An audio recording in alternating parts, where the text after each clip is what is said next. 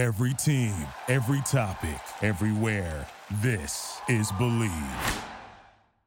Welcome into a brand new episode of the Believe in Royals podcast. Joining us on the show today, Joel Goldberg. He is a Kansas City Royals broadcaster and also a podcast host just like us. Joel, what's going on? How are we doing today?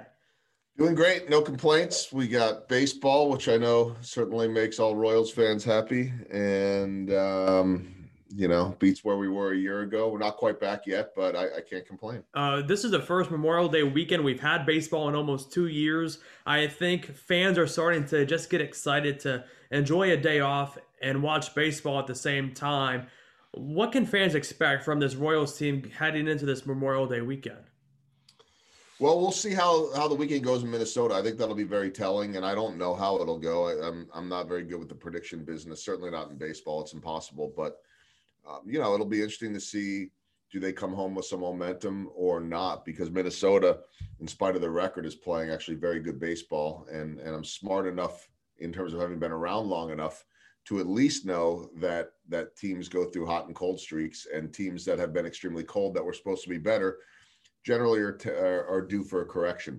So we'll see what this weekend brings. But to the point, Alex, I think having baseball back at Kauffman Stadium, full capacity, holiday, people off.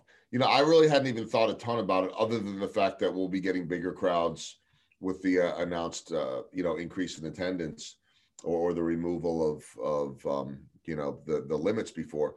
I'm in this weird bubble I always have been where, there's some times where I may not have even known Monday was Memorial Day.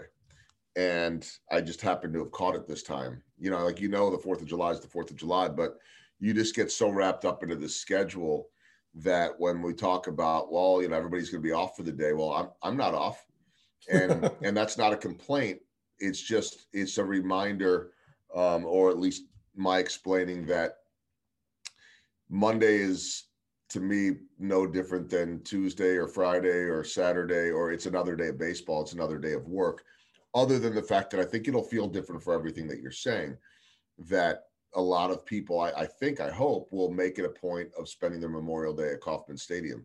Like, I don't even know, actually, right? I mean, I'm outing myself here. I know I could look down and look it up, but for the sake of a laugh, and you guys are big fans, like, I don't even know if it's a day game or a night game on Monday. What is it? It's I think it's a night game, both Monday and Tuesday. I'll be there Tuesday night. I'm pretty sure both are night games. I know this much, Dan. I knew, you would generally expect, the way the schedule typically works is outside of a holiday, a Monday and a Tuesday and a Friday would always be night games outside of Chicago and Wrigley Field. Wednesday or Thursday could be a day game because that might be a getaway day. And so sometimes they'll try to get a team out of town a little bit earlier. Sunday's typically going to be it's always going to be a day game for everybody unless it's a Sunday night broadcast for ESPN. And Saturday's kind of hit and miss. Usually for us, a 6:00 game. Every now and then you get some wrenches in the schedule, and minus the first week or two where everybody's playing day games because it's colder at night, you get a little sun during the day, on and on and on, for the most part. But next week, I do know this, that we have a Wednesday off. And I don't remember ever having a Wednesday off. In the same way that we have had a couple Fridays off before at the start of the season, when if we open on a Thursday, they have that built-in off day on a Friday. And it's like, okay, here's our one Friday off for the year, because you know that everybody plays on Friday, right? But to have a Wednesday off is really strange. And it's our only day off in like a 2.5 week period, I think, too. So I don't know. I don't know what it means other than that we get so, that's why when I said, I don't even know if Monday's a day game or a night game, it's just, you kind of look and say, okay, what time do I need to be there tomorrow? And then you go, or in a couple of days, and you don't really look too far ahead.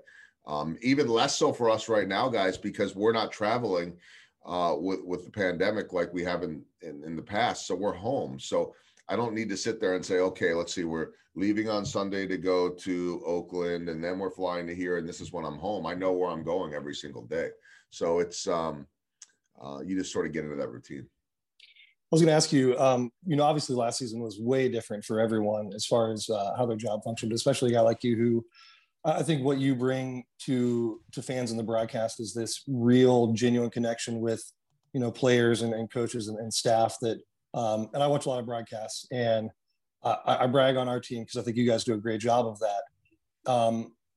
How much has that changed the way you do your job?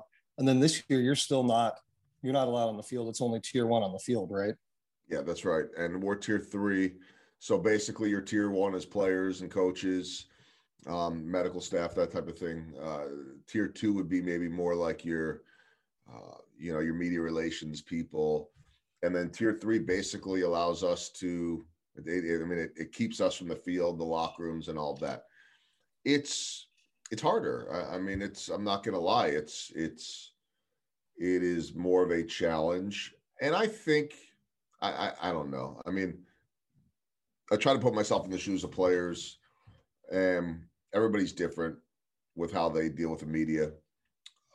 I think most guys are really easy. We happen to have all of our guys are pretty easy to deal with. We don't have a lot of difficult guys, or really any. Some teams have a lot of difficult guys. I get it. Some people can view the media as the enemy. We're really not that bad.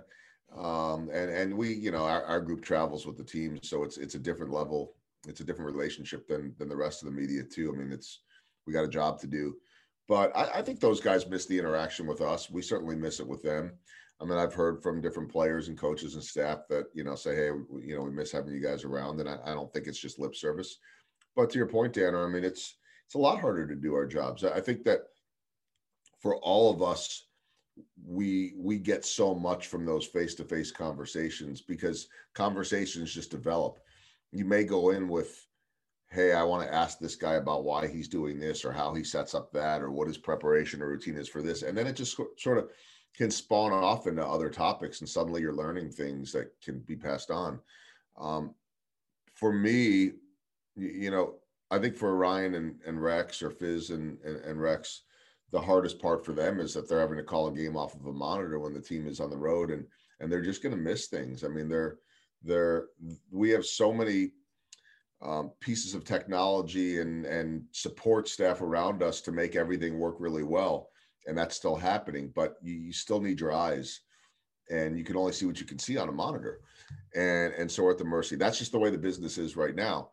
For me, it's less about that and more about the fact that genuine connection that you talked about, Danner, and I appreciate you saying that, because that really is something I take more pride in than anything I do. And it's not anything that I ever knew when I wanted to be a broadcaster and got into this business 26 years ago. I didn't understand the importance of that. And now it's really, to me, I hope my bread and butter. It's what I live to do, to be able to have this access to these guys and then share it with other people, and then hopefully bring them a little closer to the personalities. And I don't have that ability right now. And you just can't do that over a Zoom. You can do it some. I could do it better with the guys like Salvi, or like Whit Merrifield, or even like a Nicky Lopez. But I don't know Andrew Benintendi or Carlos Santana much more than you guys do. And so that, I've certainly had my interactions with them more than the average fan, but they're just like this. So I hate the expression, it is what it is, because I think that almost always comes in a negative way, but it is what it is. And I think that's okay, because we're going to make the best of it. And if you as fans are still getting good coverage and you're getting the games, there are a lot of subtle things. I could list off hundreds of them that aren't quite right, but it's more than good enough to make this happen and bring baseball to people. You talked about it, Joel, in the business for 26 years. And obviously, I think anyone that works in baseball is a fan of the game. So how do you kind of separate? And because, like you said, it's a job. You have to work on a Friday or a Monday, whatever it is. So how is it still you can be a fan of the game, but also appreciate the job that you have in it? Oh, it's a great question, Alex. And it's probably one that I've, just become more accustomed to, or more, just more comfortable with over the years. And what I mean by that is that early on, there's that wow factor. You know, I mean, anytime now people say to me, like, you know, what's it like to meet or talk to so and so? I'm like, they're people. You know, what's it like to be on the field? It's cool. I mean, you know, like it's not, I'm not saying it's not a big deal. It's all a big deal, but your perspective changes on it. And so it's work, and it's less emotion. It's less awe and wow factor. I mean, Jeremy's one of the biggest fans I know. And I know that you still get geeked out on meeting these guys, but I don't think that it's not that you appreciate it less. It's just that once you spent some time around some of these guys, you just like, okay, they're people. And so once that goes away, it just becomes routine. And, you know, I am a baseball fan and I'm a Royals fan. I've been here 14 years. I could root for these guys over my childhood team, the Philadelphia Phillies, any day of the week, because I don't have any attachment to the Phillies. And I have personal attachment to these guys. The better they do, the better we all do. And I don't mean in terms of TV ratings. I mean, as a community, I mean, everybody's happier. Everybody's spending more money. Everybody's getting along better when their team is winning.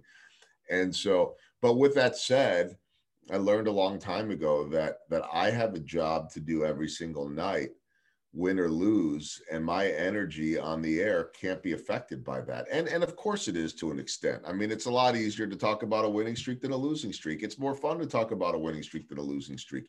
11-game losing streaks generally tend to sound like a broken record, but you still have an obligation to bring it every single day. And to still bring people close to the game, and to still have a love and a passion for the game. That's easy to do when, like, look, there's some people in sports, whether it be athletes or broadcasters or whoever, that don't necessarily even love the sport. And that might sound crazy, but maybe they just have great talent, and, you know, that's where the profession took them. But most of us, in whatever realm that we have, whatever job we have in sports and in baseball, we love it. So you try to never forget that this is a big deal. You try to never forget that when you walk onto the field, when it's not a pandemic, that you're actually on a Major League Baseball field, that you're the one that gets to talk to the players, that as bad of a loss as it might have been, how awesome is it that you're the one that gets to talk about it? So that's not a tough sell. I have never had a day where I have dreaded going to work. So I feel very fortunate for that. I've never had a day where I wasn't excited to go see a baseball game. There's some days where you're more tired and you would love a day off. But like, as we're recording this right now, Royals start their series in Minnesota. I'm super fired up to see how they match up against the Twins. I want to see what Kris Bubic does tonight. I'm excited to see who they're going to choose as their starter tomorrow to be on the mound, and on and on. So, I mean, these are the cool things every single day where you're like, man, you know, the Cubs had that crazy play with Javier Baez the other day. And it's like, we always say, you see something every day that you've never seen at the ballpark, which is true. Sometimes it's the naked dude on the slip and slide in you know, in Washington during a rain delay, which I sat there and thought, I think HUD might do that with the clothes on, I think. But I don't know what's going to happen tonight. And I love that element of it. I think I know what'll happen, and I'm probably going to be wrong. So I love that element of it. And the moment that gets old is probably the moment you need to get out. We had Pedro Grafal was on our last episode, and we were talking about the idea, you know, he mentioned that pennants aren't won this early, but they can certainly be lost this early. With our upcoming schedule, we have some Central Division opponents, and then we have a lot of games not against anyone in the Central. How important do you think winning the series is for the Royals if we want to stay in contention? I don't think that a win or a loss in this series on any end keeps them in contention or takes them out of contention. It's too early for that. Look, I still think Minnesota is going to end up being in the playoff race. And I mean, to me, it was really more a matter of how how long can they struggle until they push themselves out of it. And of course, there's not like a date, but the further you dig yourself a hole, the further the lesser the chance there is to climb out of it. Take it like the Royals the other night, facing Tyler Glasnow, one of the best pitchers in baseball. The longer you could stay in the game, the longer Mike Minor can keep his team in the game, is the longer you have a chance to win. And that's the same. So like, if let's just say the Royals were swept this weekend, does that rule them out the rest of the year? No. If they were to sweep the Twins this weekend, does that get them closer to the playoffs? I mean, statistically, I guess a little bit, but no. I do think that the further you back yourself in a hole like the Twins have, the less margin for error you have. So I would still suggest that this series this weekend is more important to the Twins. Doesn't mean they're going to win. And it doesn't mean it's not important to the Royals. It's equally important to the Royals, but I think there's more at stake at this point for the Twins. With that said, this is a big stretch coming right now. And you've got, I think, 7 of the next 9 games are against the Twins, I believe. And then there's 2 in there against Pittsburgh. So I think that overall in those 7 games, if you were to lose 6 or 7 of those, that becomes, somewhat catastrophic to me. I don't think that'll happen, but you never know. So I think, I don't hate the cliches. They're a part of the game. I just do everything I can to stay away from them, I try to keep the people that I'm interviewing away from them. So I'm going to try to stay away from them myself and hold myself to that same standard. So it's really boring when you do the whole take it one game at a time thing. But I do think you view it in series, and I don't think you view any of it as life and death in terms of wins and losses at this point. I think you just have to go and play good baseball. The Royals are playing good baseball. They didn't play good enough baseball to win in Tampa Bay, but I don't think they leave St. Petersburg as a team that is struggling right now. So, back to the question, it's an important weekend. I think Mike Matheny and anyone in baseball would say that, of course, every game is important. Every division game is important. I view it more as a little bit of a litmus test right now. Let's see where the Royals are at right now. But equally, let's see where the Twins are at right now. I think it's really interesting. I just have to ask this. So in the minor leagues, they kind of changed their format. They're playing 6-game series straight. So I think almost every single minor league team has Mondays off, and they open up one series. You talk about the excitement around, like, okay, now the Royals are playing the Twins tonight. If Major League Baseball ever did that to where it's a twin 6-game series, would that get boring to you as a broadcaster? Do you like that format or not so much? I don't know. I mean, I can roll with anything. I kind of just like where things are at right now. And I think that's just because I personally am so used to the routine of, typically 3 games against the team and move on. 3 games against team and move on. I'm generally pretty open, Alex, to anything. Like this sport can get really stale just in terms of we've always done it this way type of stuff. So I'm all for experimenting on things and trying other things. I will say that, and it's getting off topic, but like I still think that we play too many games within the division. I think 19 is too many times to be facing, teams over and over again. That gets stale. It was even worse, last year in the pandemic, she didn't see anybody else at all. I would like to see, I'm fine with the length of the schedule. I'm fine with 162. That might be a little bit selfish as a guy that gets paid by the game, but I'm wired for that too. Like it's a grind and I know how to do it. But I don't know how many times you need to face Detroit and Cleveland and, all that in the same year. Do you consider yourself a baseball purist? Yeah, but it's interesting. Like I think you can be a baseball purist and still like the 10th inning rule. Like Do you like the 10th inning rule? I love it.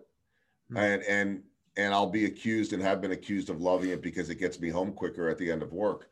First off, I would say to you, well, nobody wants to work extra hours if you don't have to, but I mean, I worked, like, you can't control rain delays. You can't control all of that. Of course, I'd like to get home quicker, but we're the only sport that shoots ourselves in the foot to say, hey, let's just completely deplete our rosters, and then, oh, by the way, let's go try to do it again tomorrow. And hey, for all of you fans out there, the product might not be as good, and we might need to call up some reinforcements, and we might need to demote some people because we don't have numbers anymore, and so we're going to water down the product, just for the history of the game. And it's like, wait a minute. I mean, you could be a purist. This game today is nothing like it was 20 years ago, 50 years ago, 80 years ago, whatever. Does that mean that the game's not pure anymore? I mean, there's a lot of get off my lawn type of stuff there, which is different than being a purist as far as I'm concerned. So, like, why can't we look and say, how can we make this game better? And I get it. I've said before, like, who wants to stay up and watch an 18-inning game? And fans will be like, I do. How dare you say that? Well, great. Like, I love drama. I love extra innings. I love, there's nothing better than overtime hockey in the playoffs, sudden death, where it could go all night long. I love that. But there's a reason why during the regular season, they don't go all night long, because they're trying to preserve the legs of these guys. They're trying to preserve the product. Also, on top of that, I think the strategy in the 10th inning is awfully fascinating.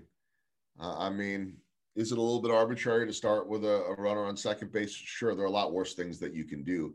You're not putting a pitcher or anyone in a situation that they wouldn't handle at any course during the game. So go figure it out at that point. I love the fact that suddenly guys that are good at small ball become really valuable, and guys that can run become really valuable. And if it still goes 11 or 12 or 13, which it can, great. I think that the drama that has built up now in the 10th inning, where maybe you hold back a pitcher to pitch in the 10th or 11th inning versus saying, oh, we just got this mop-up guy left for the next 5 innings, and oh, by the way, then we need to replace him. And let's thank him and praise him for doing such a great job. By the way, kid, you're going back to the minors. We need somebody else tomorrow because we got nobody left. And oh, by the way, they may or may not make it on time because it's a day game the next day. So I think you could be a purist and still be someone that likes change. Joel, this is our favorite part of the show. It's a fast 5 quick round. It's 5 quick questions, and you have as much time to answer as needed. Are you ready? I think so. All right, so the first one, don't get mad at me here, but the video resurfaced on Twitter about your interview with an imposter in the crowd, Guy Fieri. What's the backstory on this? Did it resurface? Why did it resurface this time? Because Guy Fieri signed an extension with the Food Network. So shouldn't, I'm just thinking about this. I don't know if I should get an extension then because he got it, or how that would all work. So the story on that one, it's amazing. It was 2009. It was my second year here. Stadium renovations had just been done. So they're having me pop all over the stadium and do like all kinds of, features on this food and this, the little K and all the things that, were added in, and going up in the scoreboard and all these things. And my producer that day says to me, do you know who Guy Fieri is from the Food Network? I'm like, I think I've seen him. My wife watches a bunch of that stuff. He said, do you want to interview him? I just met him. He's here. And I said, sure. I mean, I'm always looking for content. He said, okay, here's the seat that he's in. I told him that you'll come and see him. So why don't you go on to whatever inning it was? I'm like, all right, that's cool. So, I mean, I don't know him or anything like that. I go down, I sit down, and he just seemed like I don't know the real Guy Fieri. And I really had never watched the show other than maybe seeing it on in the house. And I don't think that was like one of my wife's favorite shows, but she'll flip around and watch some of that stuff. So, I mean, and he wasn't as big then as he is now, but I mean, he was a big name. So I sit down, and I think the only thing that struck me as weird is that he wasn't really that outgoing. He seemed kind of nervous. And so I'm like, oh, maybe the guy's distracted or bothered or whatever, but I mean, the thing has been set up, let's do it. And then you're kind of getting halfway through and you're like, yeah, this isn't right. Like this isn't that. So, I mean, one of the things about our job is that we get all the credit when everything goes great. When the reality of it is that most of it comes from behind the scenes. We have a great researcher in Dave Holtzman. We have amazing director and producer and camera people and editors and lighting and audio, all that. Nobody knows who they are. They're comfortable being in the spotlight. In this case, something went really bad, went real poorly.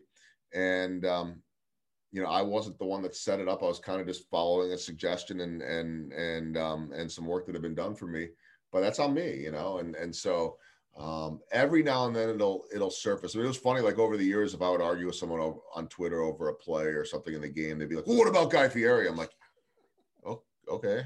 I thought we were talking about like this pitching change last night or whatever it is. So it's all in good fun. No, I suppose that once it's out there, it'll never go away. And I hope the next time he signs a new contract that, we can talk about it again. It was 3 years, $80 million, by the way. So yeah, I feel like I should be getting some fake royalties on that or something. I think so too. Joel, do you think we'll see Alcides Escobar at the K of the season? That's a great question. He's hitting right now. I know that much. Yeah, he is. He wasn't playing a whole lot when they signed him, which I suspect that, I don't know this, they probably told him that, once Mondesi's done with his rehab, he'll get playing time. The focus has to be. And I don't know this either. I mean, I talked to Esky right when he signed. He talked about how excited he was to be able to get back home. Obviously, he wants to play in the big leagues. It's also been a number of years since he's played in the big leagues. And so, you have to ask yourself why. Why hadn't he gotten that chance from others? So I will say this, like if we see him in the big leagues, one, it's probably in a utility role. And I think he could probably play a bunch of positions and do that. But if we do see him in the big leagues, I think it's probably because somebody got hurt. I mean, I don't think that he is, I might be wrong, but I don't think that he's going to take someone's spot right now that is up here. Like, are you going to say, I mean, I guess anything's possible, but I think if you see Alcides Escobar, it probably also comes with some bad news. But at the same time, it'd be really fun and emotional and exciting to be able to see him too. And I also wonder, like, and I don't know if this is true, is it possible they're grooming him to be some kind of a coach at some point? I don't even know if he's interested in that, but sometimes you get a guy that, has accomplished everything already and he's in the minors. Is there a different end goal than we're aware of? And maybe that's the case too. Yeah, when we signed him, a lot of buddies texted me like, why? And I'm like, I have no idea, but I'm excited to see what happens. Yeah, so we'll see. I mean, there's just that, I think of the big four that left or had the big going out party. I think he was probably the least. I don't know what the right word is. He was the least superstar of all of them, because Hosmer was Hosmer, Kane was Kane, and Moose was Moose, and Esky was the slick fielding shortstop that didn't hit like those guys do. With that said, he had some of the greatest highlights and memories in Royals history, and I mean specifically the inside the park home run.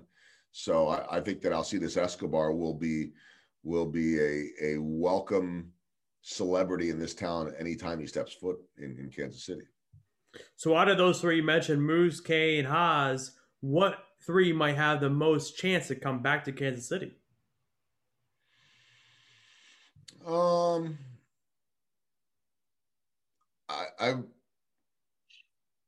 don't know that I mean, certainly at this point, none of them. I think you got to look further out, like end of career type of stuff. I mean, Haas isn't going anywhere, I don't think, from San Diego for a long time. And the other side of that is if things play out the way they're supposed to, hopefully Nick Pratto is the guy that is, filling Eric Hosmer's role for many, many years to come. Maybe a guy like Moose could come back, but I don't think that's happening anytime soon. And I think the same thing for Kane. I mean, I don't really see any of those guys coming back unless it's towards the end. And then, maybe someone like a Moose who could play different positions and DH, maybe someone like that. Mine is completely unrelated to baseball in a way, but are you better than Alex Gordon at golf right now? No. I'm worse than him. And I don't know that he's all that good, but I think the difference is that he is an athlete and I'm not. So that helps a little bit. Two, he has, as we all know, extreme discipline and drive. I fully expect Alex Gordon to be really good at golf in 2 years, 3 years, 1 year, because he's just going to put all of his attention towards it. He's taking the high level lessons. He's out there all the time. I've played twice this year, which is probably one more than what I usually play in a year. And I think I got a third coming up. So I'm not putting in any effort, and he's an athlete. So no, he's already, and he'll be the first to tell you that he needs a lot of work. So that'll tell you how bad I am.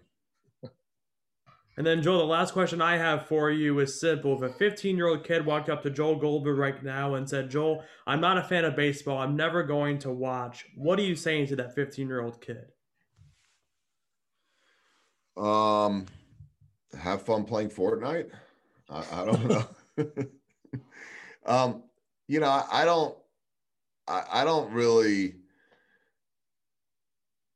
I don't try to sell the game to someone that doesn't want to watch, but what I do try to sell the game, and I do a lot of public speaking to companies, and I'll always go in and I'll say, look, if you're a fan of baseball, great.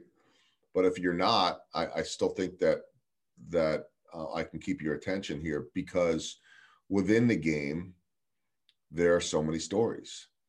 And to me, beyond the wins and losses is every one of these guys, from, Salvador Perez and the influence of his mom and his grandmother, to Danny Duffy and the troubles that he has overcome, and the amount of work and dedication that he has put in, to on and on, like every one of these guys, to Whit Merrifield thinking about quitting the game and staying in there.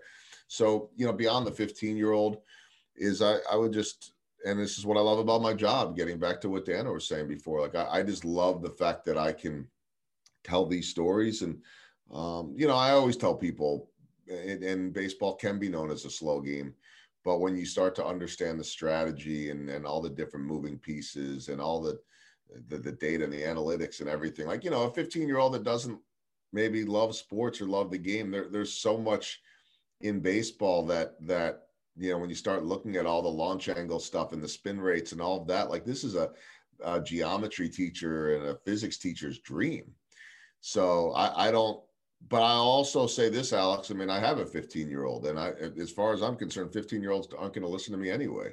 So, they're teenagers. So, I just try to sell the game and the personalities in it. And, I think we have a whole nother generation of Royals fans right now because of what happened in 2014 and 15.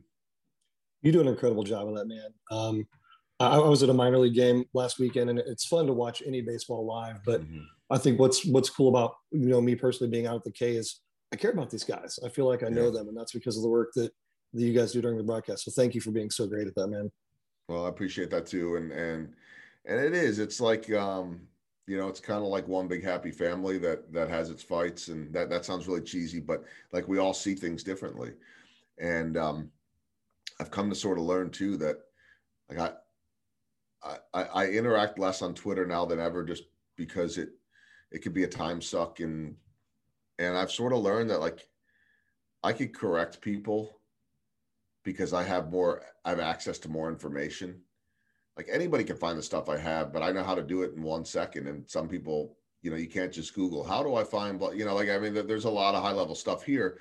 So I generally have the answer to say to someone, like for instance, a guy yesterday says to me, Brady Singer's ERA is approaching 5. He better get his act together. And I wanted to reply like, or what? First of all. Second of all, he had a bad first start and this start. And the 8 starts in the middle, he had like a 3-something ERA. So because he has a bad day yesterday suddenly means that he's on notice? No. But I think that what I've come to learn too is people want to be able to bitch and vent about stuff.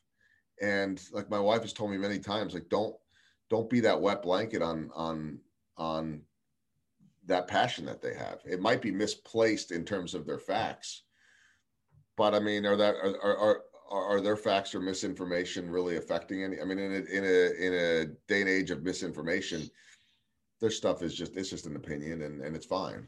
So every now and then, if somebody has a question that I can lend some insight to, I'll jump in there. But for the most part of the fun of being in this family of fans is that you have your grumpy uncle and you have your people that just look, I have people that I only hear from after losses, and I have other people you only hear from after wins. It's telling in terms of personality, but maybe that's a release. That's a fun thing. So it's all good. I mean, it's all part of it. And I always say, if better to hear from people than not to hear from anyone at all. I love it. But Joel, put yourself over. Where can fans follow you on social media so they can tweet to you some information during games on Twitter and also hear your work every single night on Royal Games? Well, I think Twitter, I mean, I'm on every social media platform except for TikTok. Not yet, right? Not yet. You never know. I'm not on Snapchat a lot. I'll check some stories and things like that. But Twitter's probably, from a baseball standpoint, the best. Goldberg KC. You can, you could tweet me about fake Guy Fieri. You could tweet me about, whatever gripes you have. And, and if it really makes no sense, the mute button's a beautiful world in Twitter. I don't really like to block people unless it gets personal, but it's the beauty of the sport is it's every day. And so there's going to be an opinion every day. And it's the only sport where you have to pick an order.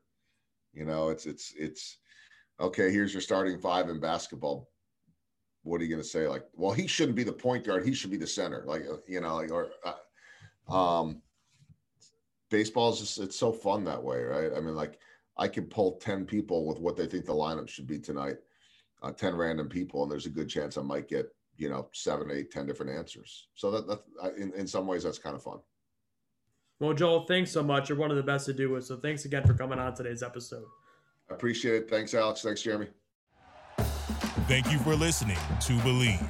You can show support to your host by subscribing to the show and giving us a 5-star rating on your preferred platform. Check us out at Believe.com and search for BLEAV on YouTube.